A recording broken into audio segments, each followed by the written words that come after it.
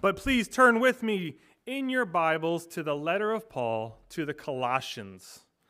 If you have a pew Bible, the Bible's kind of in front of you. That's page 924. Page 924. Hopefully you do have a Bible. Certainly you have a device that probably has a Bible in it. But I'm going to ask that you're watching the Scripture as we're going through it today.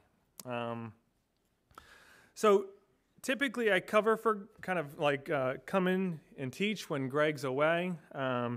This year, as I do that, instead of kind of just you getting whatever I'm thinking about that week, we're going to continue through Colossians. And so I'm really excited for that. I feel like I'm going to be a little bit talk fasty today because I'm so excited about Colossians. And so if I just give me like the slow down, all right? So we're going to continue through Colossians kind of all year as I come in and fill in for Greg. So we're going to be in Colossians chapter 1, verses 1 to 14. I'm going to read through it in the beginning here, and I want you to try to take note of the kind of roadmap that we're going to be on. Kind of give you the skeleton, and that maybe that will be helpful to make sense of it. So please take note of the author's initial greeting as we read. Then he's going to go into why he's thankful for this church, and then he's going to give them a kind of a description about how he's praying for them. So watch out for those things as we read. Colossians 1. Paul, an apostle of Christ Jesus by the will of God, and Timothy, our brother, to the saints and faithful brothers in Christ at Colossae. Grace to you and peace from God our Father.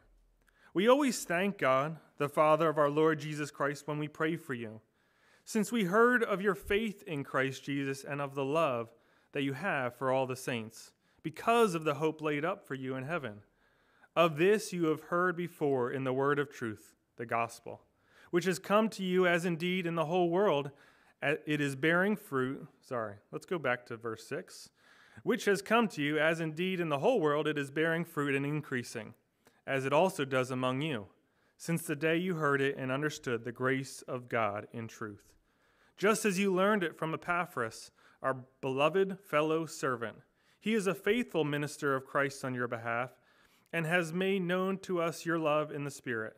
And so, from the day we heard, we have not ceased to pray for you, asking that you may be filled with the knowledge of his will, in all spiritual wisdom and understanding, so as to walk in a manner worthy of the Lord, fully pleasing to him, bearing fruit in every good work, and increasing in the knowledge of God, being strengthened with all power, according to his glorious might, for all endurance and patience with joy, giving thanks to the Father, who has qualified you to share in the inheritance of the saints in light.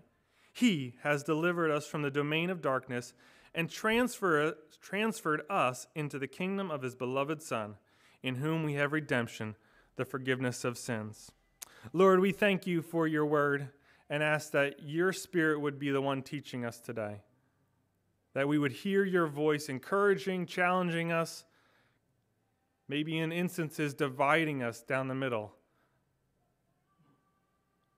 and convicting us where we need conviction, and giving us hope where we need hope.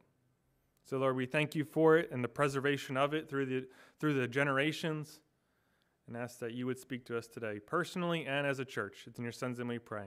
Amen. All right. So, this is just his greeting. He's just, hey guys, here's who I am. Here's who I'm writing to.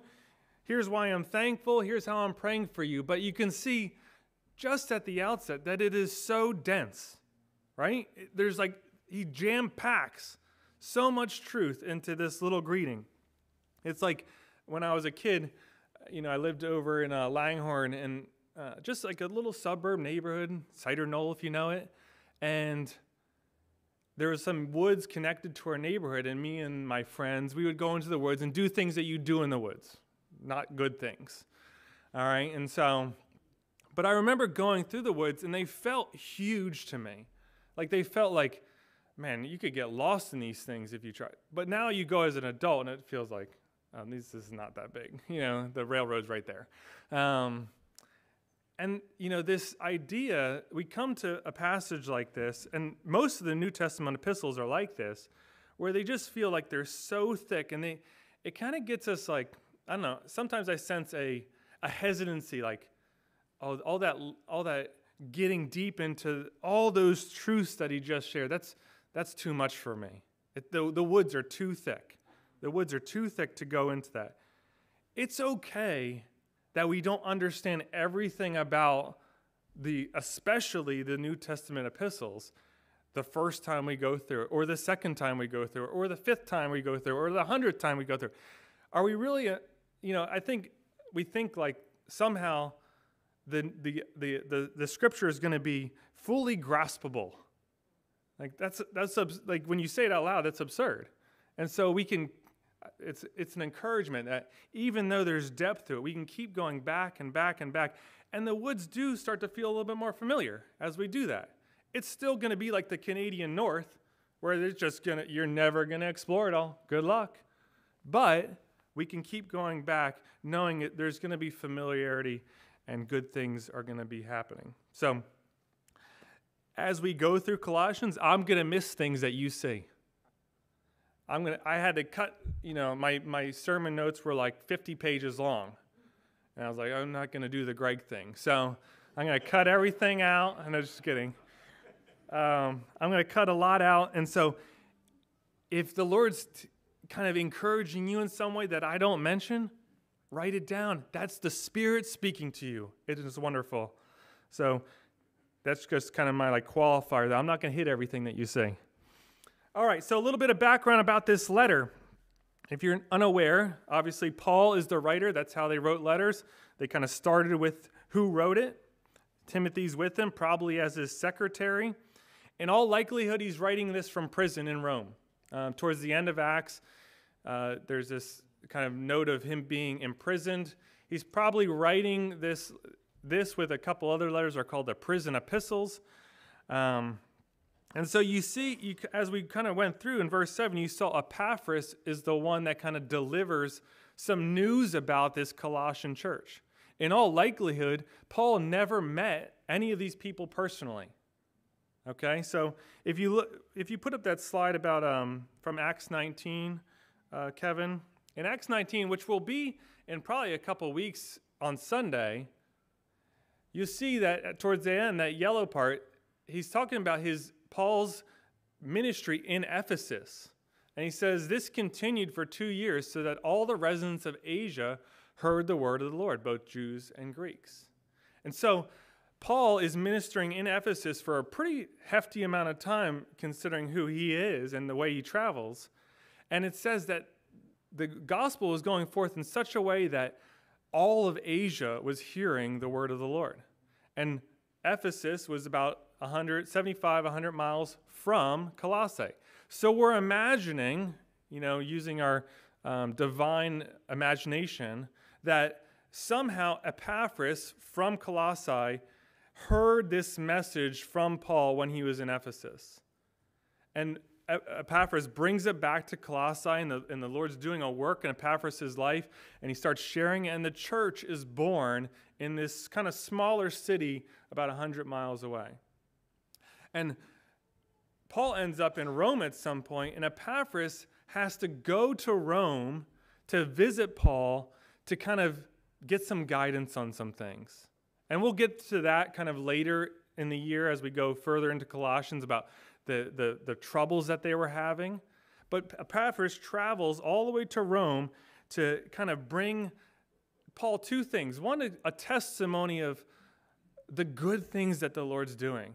You guys saw it. He made known to us, Epaphras, your love in the Spirit. Okay? So he tells them the good things. And then he also has to ask him for some advice about some other things. But Epaphras stays in Rome, we find out. Epaphras stays with Paul in Rome. And Paul writes a letter, this letter, along with 3 other letters, Ephesians, Philemon, and a letter that we don't know to the Laodiceans that we don't have, and Tychicus, what's his name? Tychicus? You know what I'm saying. Tychicus, I think it is the one who delivers. So Epaphras stays, and Tychicus goes with these letters, and he delivers them to these churches. And so that's how the Colossians get their letter back. Epaphras, the one that kind of brought them the gospel, has stayed, and Tychicus comes and gives them this letter that we have in our hands. This whole plan works because of this, like I said, the geography. Can you put up those maps? So you see this is the kind of Mediterranean area. If you start on the left, it's kind of Italy or Rome. That's where Paul would be. Then Greece, and then Asia. And if you zoom in, go ahead. This is the area that we're talking about. And so you see that Lycus River. Ephesus is on is like a port city out there, and down or across is Laodicea, Hierapolis, and Colossae. And those three cities were kind of associated with each other. And so the letters come and they hit Ephesus, and then they keep going to Laodicea and Colossae. And we'll see at the end of Colossians in 4 that they were supposed to swap letters with the Laodiceans. Okay? And when this letter has been read among you, and you have read it in the church of the Laodiceans, see that you also read the letter from Laodicea. And so they're supposed to swap. We don't have anything about that letter, which is the Lord's provision. And so, but that's how the whole letter got to. Everyone with me? We're good? All right, we got the background. We can move on? Wonderful. All right, let's go into Paul's greeting. You put up verses 1 and 2 there. Paul, an apostle of Christ Jesus by the will of God, and Timothy, our brother. The author, Paul. This is a very common greeting for Paul. All right, if you read the rest of his letters, it almost looks identical, where he states who he is. He talks about his apostleship. Okay, the apostle means sent one. I'm not going to go into a lot of this because we've already talked about it through Acts. So kind of, in a sense, we're all apostles because we're all kind of sent out to do the work of the ministry. But that's not what Paul was talking about. Paul was saying like kind of big A apostle. Like, I have the authority to speak these things to you through the will of God and through the authority of Jesus Christ. So there's no more of those apostles. If someone says they're that kind of apostle, you need to stop listening.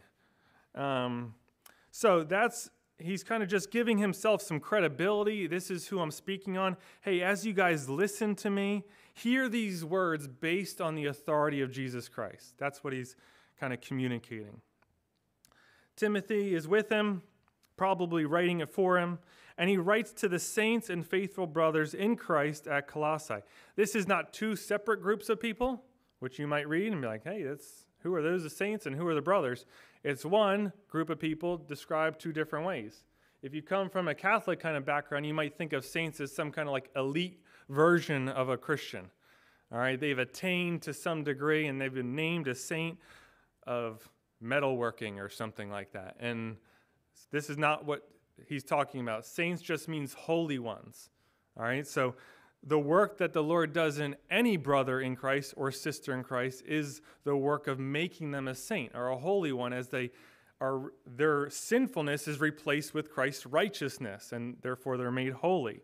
So there are many saints in this room. Not everyone's a saint, probably, I'd imagine, but for those that are in Christ, would be considered a saint. And so he writes to the saints and faithful brothers. He'll unpack a little bit more about what he means by faithful. What's it mean by faithful? He'll get into that a little bit later. And he gives a very common greeting, or more like a blessing, grace and peace to you from God our Father. All those, again, this kind of greeting, this beginning, opening, is very common among his other ones.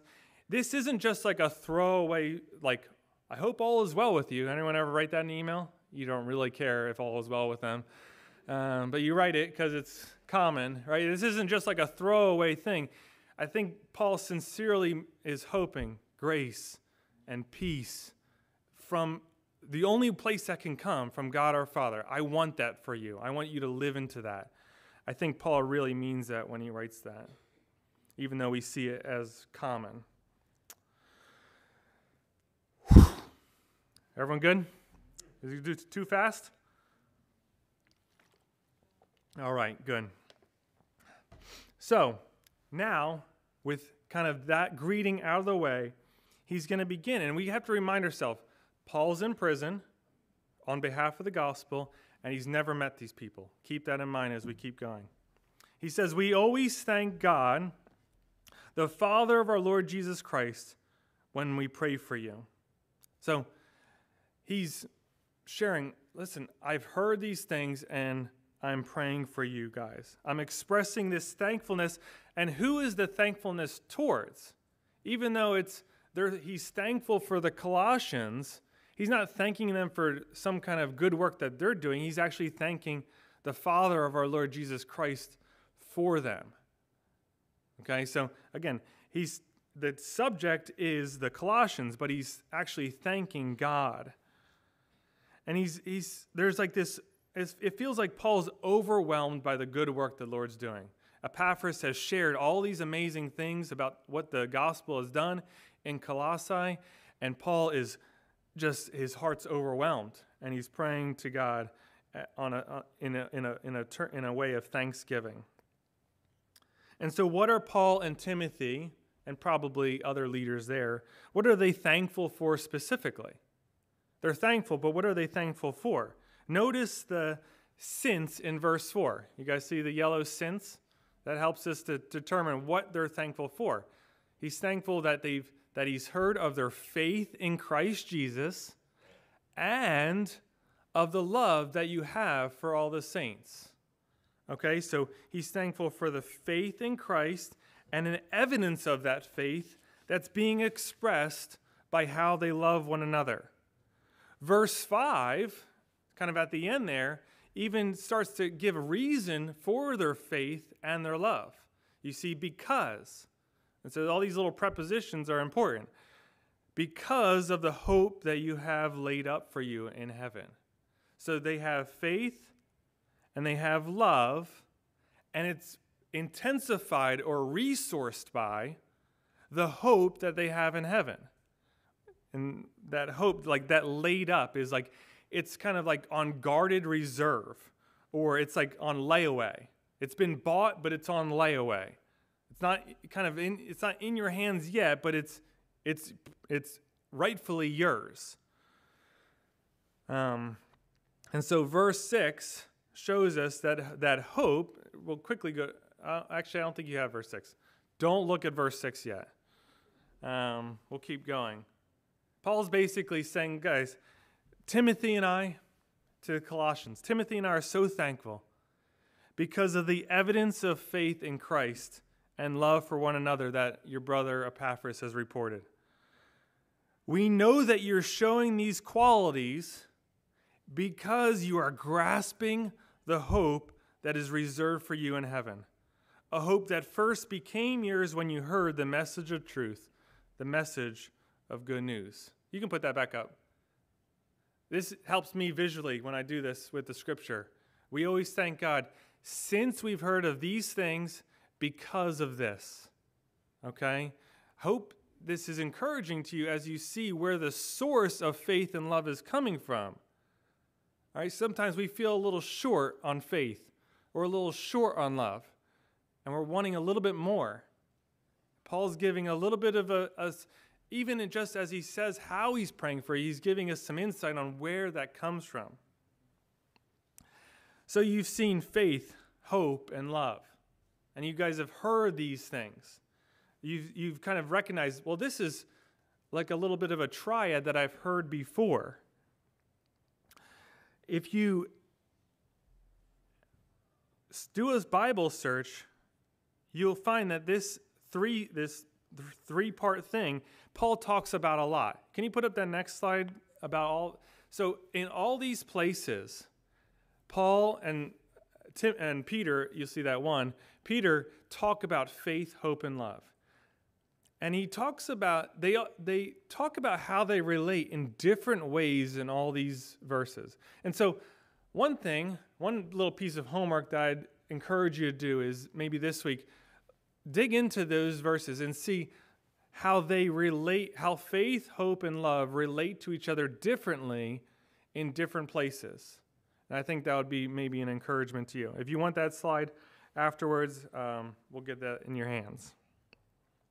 So he talks about it in all these various ways, but specifically in our passage in Colossians today, we see that Paul concludes that the engine that is powering their love, for those guys that like engines and stuff, the engine that's powering their love for one another is this hope laid up in heaven.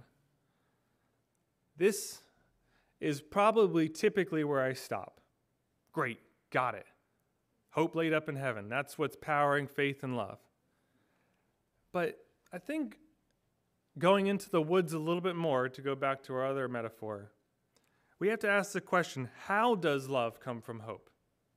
How does love for one another come from hope? How is it produced by hope? And this kind of goes alongside, because I know that there's often times where I feel like I don't love well enough. I'm imagining I'm not the only one in here, especially when we think about the love that Christ had for us, this kind of sacrificial, radical type of love that gives of ourself more than we take. That type of love I feel a little bit short on sometimes. And so as I read about faith, hope, and love, one of the very obvious application questions is, well, could these things be said of me? You can put up the next slide. Could this same report about faith, hope, and love that Paul is getting from Epaphras be said of us? And I know that for me, the one word that starts to make me feel a little bit is that word of love. Love for one another, especially Jesus type of love. So how does faith come from love? Well, one kind of start to that question, answering that question, is to see how hope and faith are different. Okay, how are hope and faith different? One simple way to think about it is faith looks backwards. Faith looks backwards to what Jesus did on the cross, and that as we rest in his accomplished work on the cross to take away our sins and to give us his righteousness, good things come from that, from meditating on looking back at the cross. Hope looks forward. Hope looks forward to how Jesus is going to bring to completion all that he has begun in us. That new creation, that born-again person that is in Christ is being matured. And hope looks forward to what that maturity looks like even into eternity. So faith looks backwards, hope looks forward. So again, our question, how does hope develop into love? Well, when I think about hope and looking forward to, I think about all the blessings of heaven. Some of the blessings of heaven that came to my mind, maybe some are coming to your mind. Is it kind of the new creation? No more natural disasters. Right? The world the created world is going to stop being kind of in chaos. No more disease. Is that a blessing that is found in that kind of hope? How about that mansion that's being built on behalf of you? Is that, their hope? Yeah, that's exciting. That's a blessing. How about lack of suffering or tears or trials or discomfort? Right? This is the blessings of heaven. How about reuniting with the saints that have gone before us? See, all these sound great. All these blessings of heaven that are laid up in heaven sound great, but I don't know if they produce in me a love. See, as I took some time this week to kind of think about those things, I never kind of felt the bubbling up of love for another person based on those blessings. So, something about hope is that develops into love is different from the blessings of heaven. As I thought about this, I talked to Kyle a lot about it in the office. So what does cause love to be born in us? Well, I don't think it's the blessings, but I think it's meditating on the one who brings the blessings. See, when I'm going to have to read this because I want to get really accurate here. When I contemplate on the love that I have in heaven, I think about being face to face with Jesus. We sang it in the last song. I think it was the last song. Being face to face with Jesus. Imagine that. Just take 1 millisecond and imagine being face to face with Jesus. To see him kind of clearly, with clarity. See, right now when I think about Jesus, when I even close my mind's eye and imagine being before him, it's still clouded by my own sinfulness, the old man, and the things that I'm wrestling with. It's all cloudy. The more I spend with him, the closer I grow with him, it gets clearer, but to see with like crystal clear clarity, face to face with Jesus, to sense his love for me that's unashamed, no shame. I can just be enveloped by his love. To relate to him with clarity and with greater daily depths of love. See, if I take some time, and I did take some time this week to do that, I feel like that's what starts to bubble up love. That's what starts to bubble up love. Thinking, meditating on being face to face with Jesus, pure relationship with Jesus. That's the hope that is laid up in heaven for us, that we can be confident that that is coming. So if you're feeling low on love, that's what I encourage you to. I encourage you to explore, meditate, and even ask brothers and sisters in Christ to feed you what they know about that hope that's laid up in heaven. And I imagine that would have a good work. That love would start to bubble up. So let's get back to our passage. We're going to pick up in verse 6. He said, he had talked about the word of truth that have come to them, the gospel. He kind of says the word and truth and the gospel, that's the same thing. And he kind of, in Paul's very typical fashion, he gets excited and he just starts running with his sentence. And he starts taking rabbit trails, and you got to come back and you got to figure out what was he talking about. So he goes down a rabbit trail, and because that word gospel triggers that gospel that's come to you, and as indeed it's going into the whole world, and it's bearing fruit and increasing, like it does among you, since the day you heard it and understood the grace of God in truth.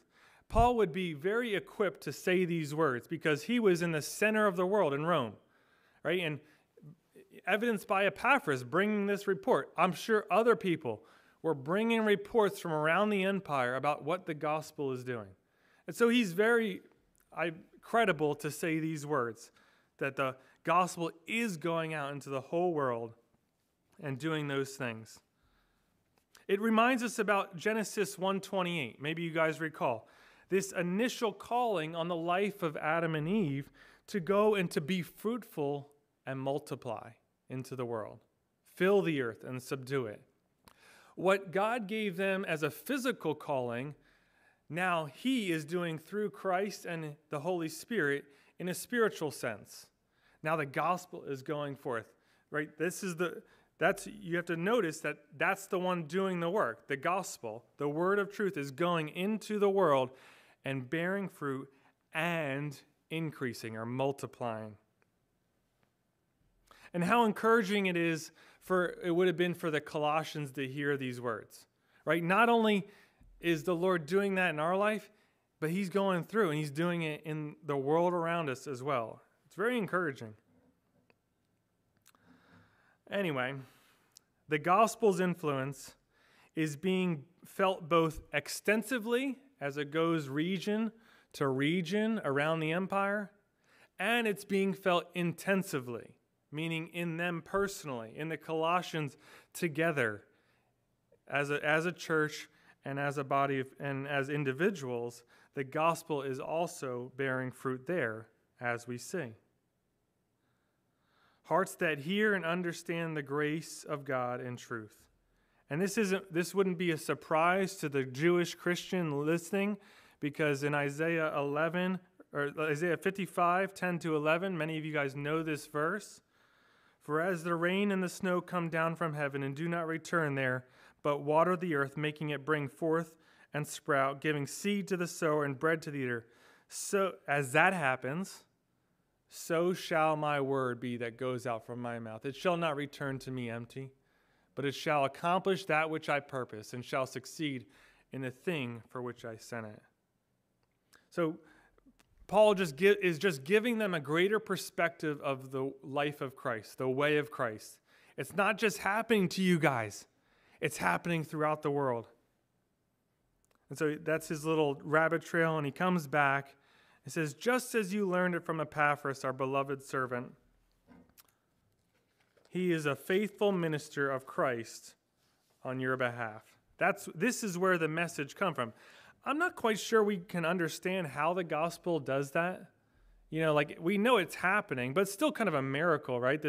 The gospel goes forth, the word, the seed, it gets scattered throughout, but we're not quite sure how it changes hearts. I think that's something we kind of reserved for the Lord. But we know who scattered this seed. He says, this is where you got your seed, Epaphras. He's a beloved servant, and he's a faithful minister of Christ on your behalf. So Epaphras, again, probably in Ephesus, hears the word.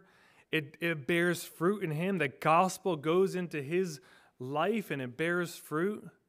And he goes, and do you think Epaphras knew everything about walking with Christ before he started sharing with the Colossians?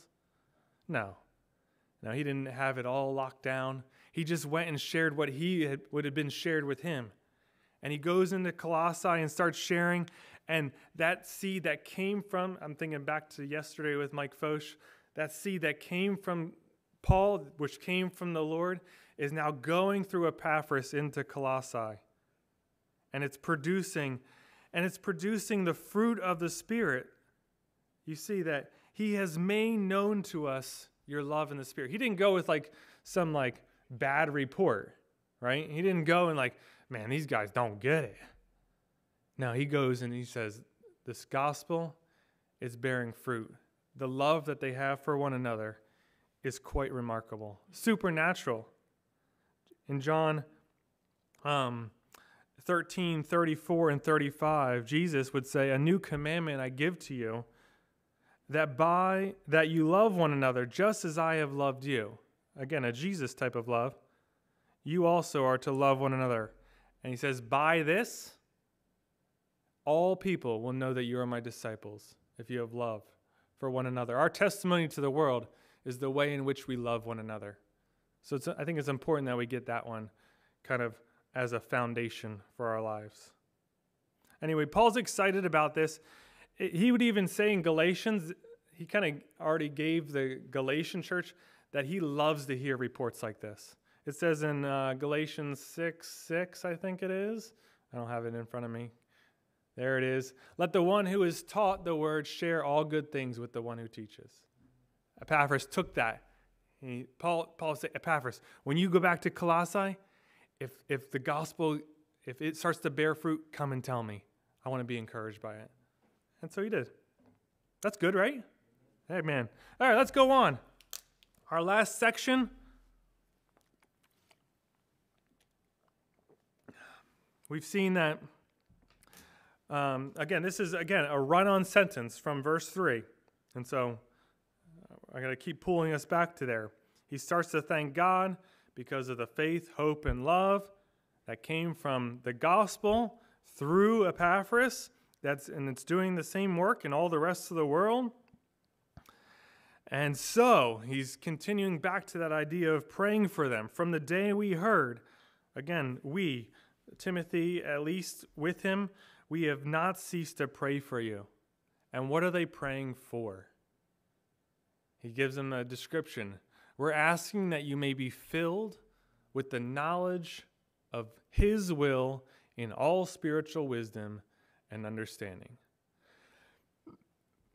The primary thing that Paul is praying for the Colossian church is that they would be filled with the knowledge of God's will in all spiritual wisdom and understanding. Now, that feels a little unattainable to me, to know all of God's will, right?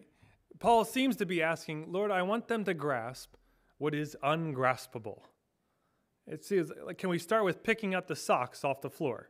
Like, that's where we should start, not with grasping all of God's will. This is where Paul starts. He starts by asking the Lord that I want you to give them knowledge of God, knowledge of your will in all spiritual wisdom and understanding. So, I was wondering, what is the will of God? Yeah, I'm sure a lot of you would love, raise your hand if you would love to know what God's will is for your life. I think that's a pretty common question, or a common request, that we want to know, God, what's your will for my life? So I started digging into it, kind of like I did faith, hope, and love. Little word search, God's will of God. You know, what's going to come up? How can I know what God's will is for my life? And this is very helpful. This was very helpful. Maybe it's your second homework assignment to go do that. We got some concordances you can grab on the way out. But we want to know what God's specific will is for our life. Maybe it's a cry of your heart for a job situation. A little frustrated at work. Lord, is your will that I move on to find a new job? Should I stay? Maybe it's a relationship. Is this the girl or guy that you have for me, Lord?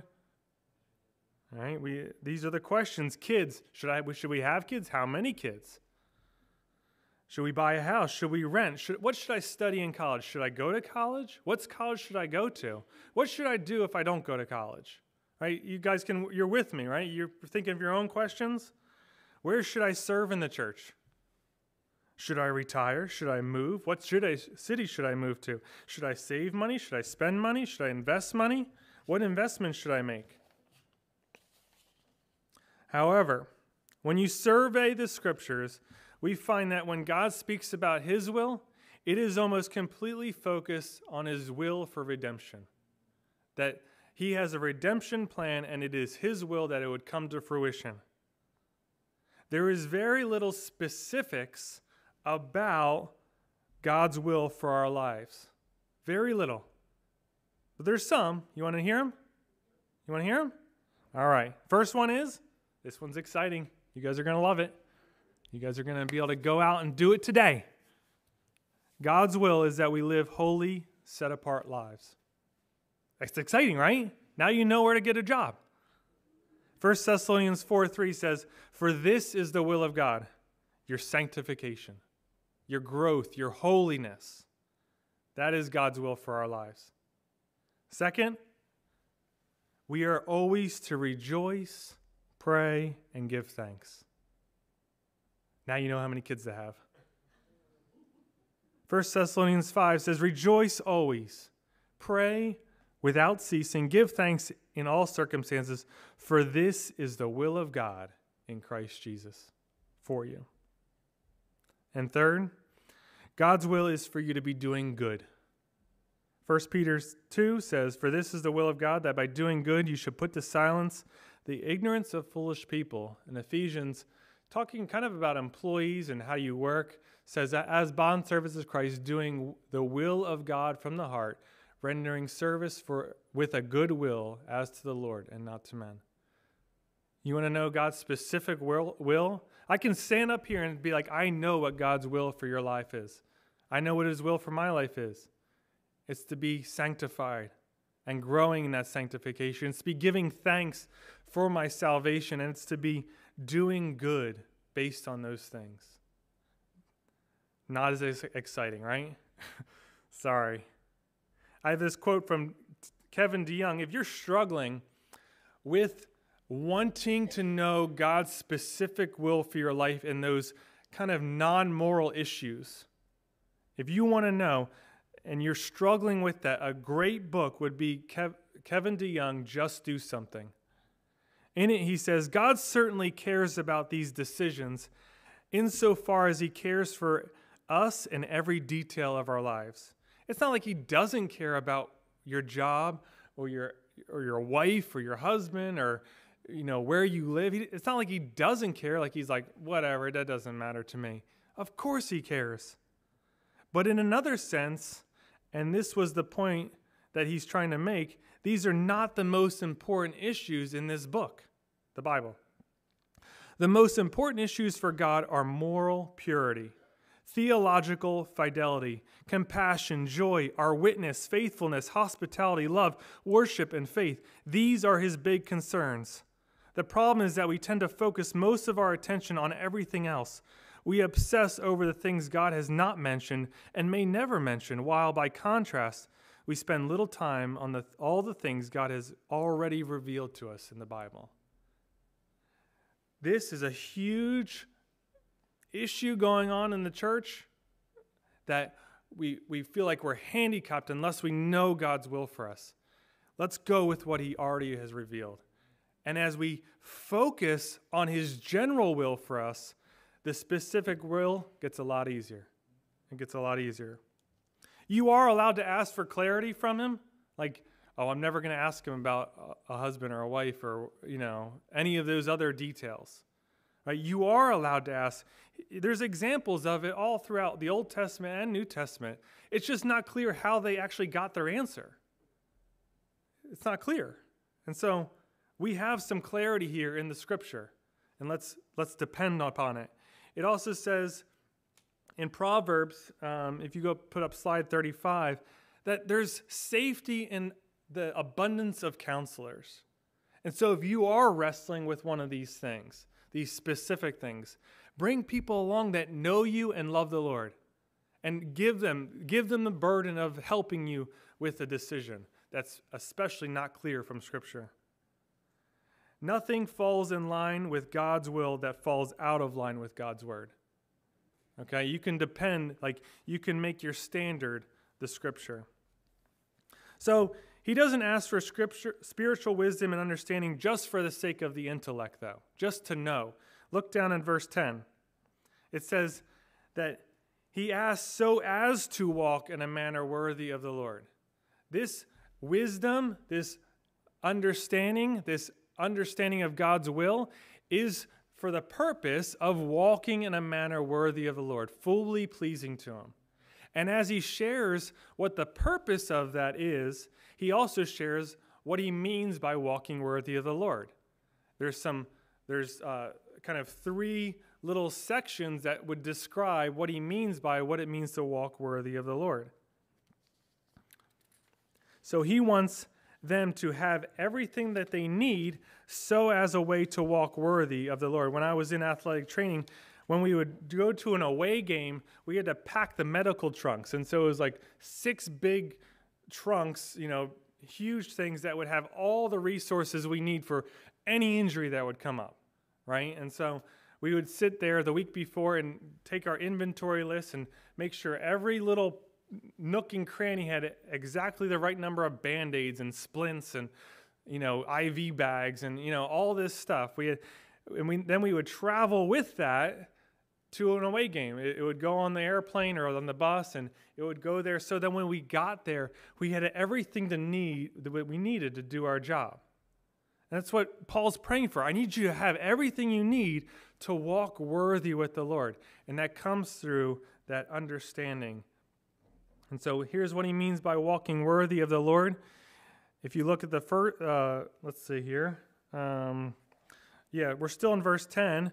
First thing he means by walking worthy of the Lord, that we're bearing fruit in every good work and increasing in the knowledge of God. Okay, the first thing is that we're bearing fruit in every good work and increasing in the knowledge of God. And this recalls us back to verse 6, that's what the gospel was doing.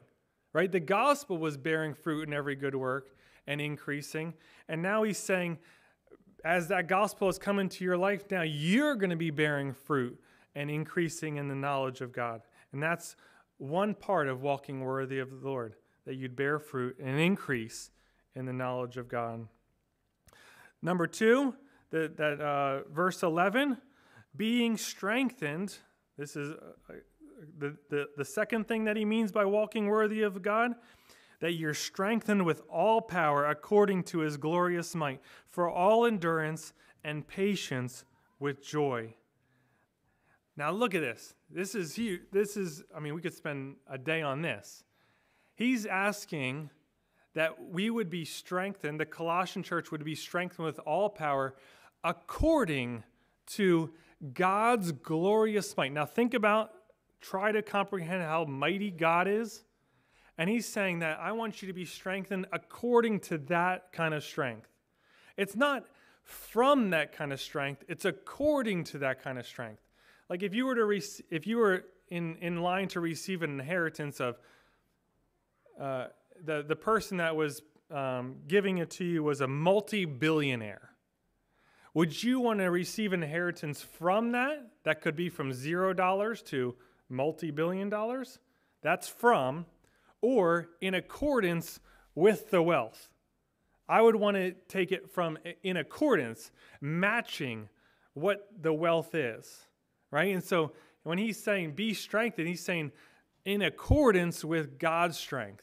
And what is that strength for? What is that power for? What is that might for? Typically, we think about miracles when we think about praying for God's power. He's saying, I want it so that you can endure and be patient. That you can endure and be patient. That's what I want it for.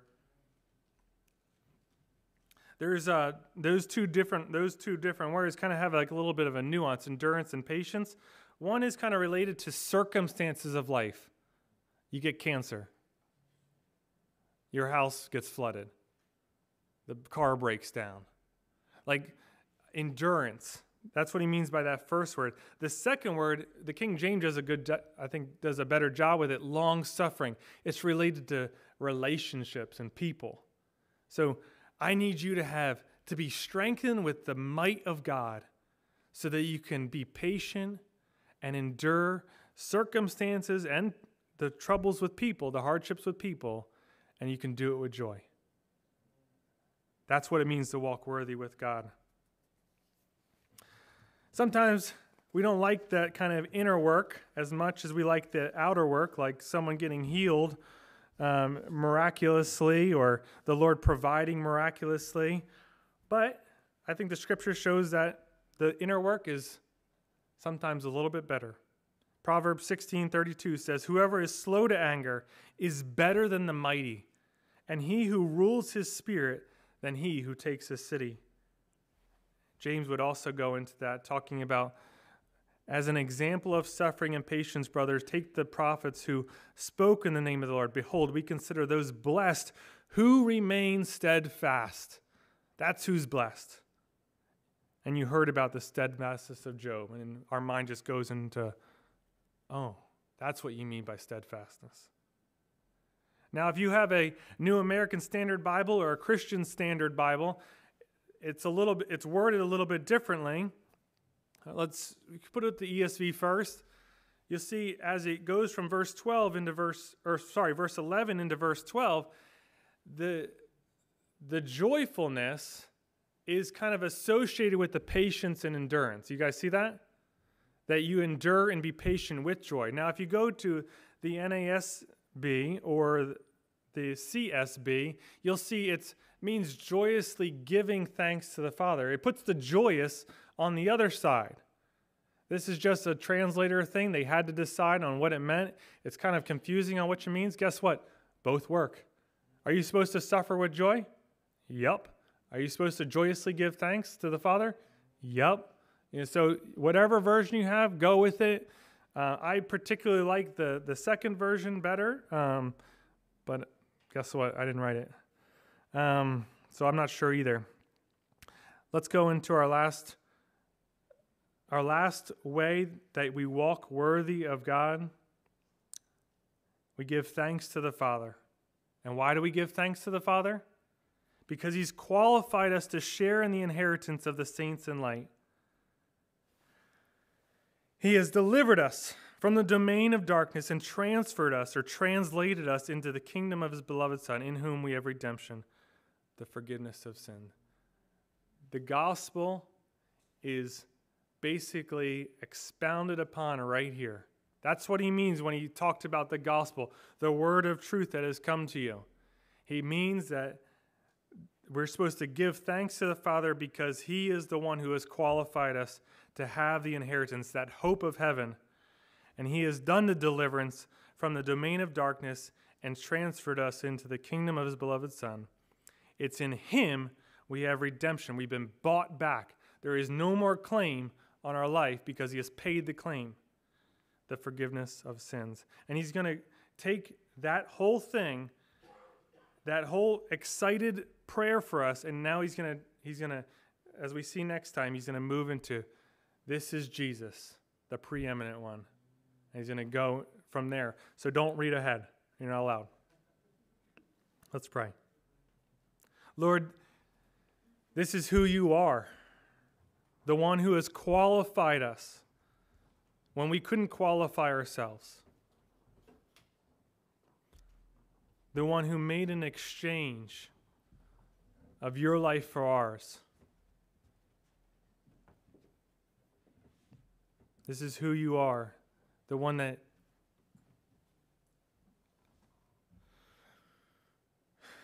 has taken us from the domain of darkness and translated us into the kingdom of your Son. And we can experience that here on this side of heaven with you. But as we ponder being face to face with our Savior and our Lord, you do a work in us that bears fruit in your name. And Lord, so the same prayer that Paul prayed for this church, we pray for ourselves. That spiritual wisdom and understanding about your will would grow in our hearts and our minds and cause us to walk worthy in your name, in fellowship with you and with one another. It's in your Son's name we pray.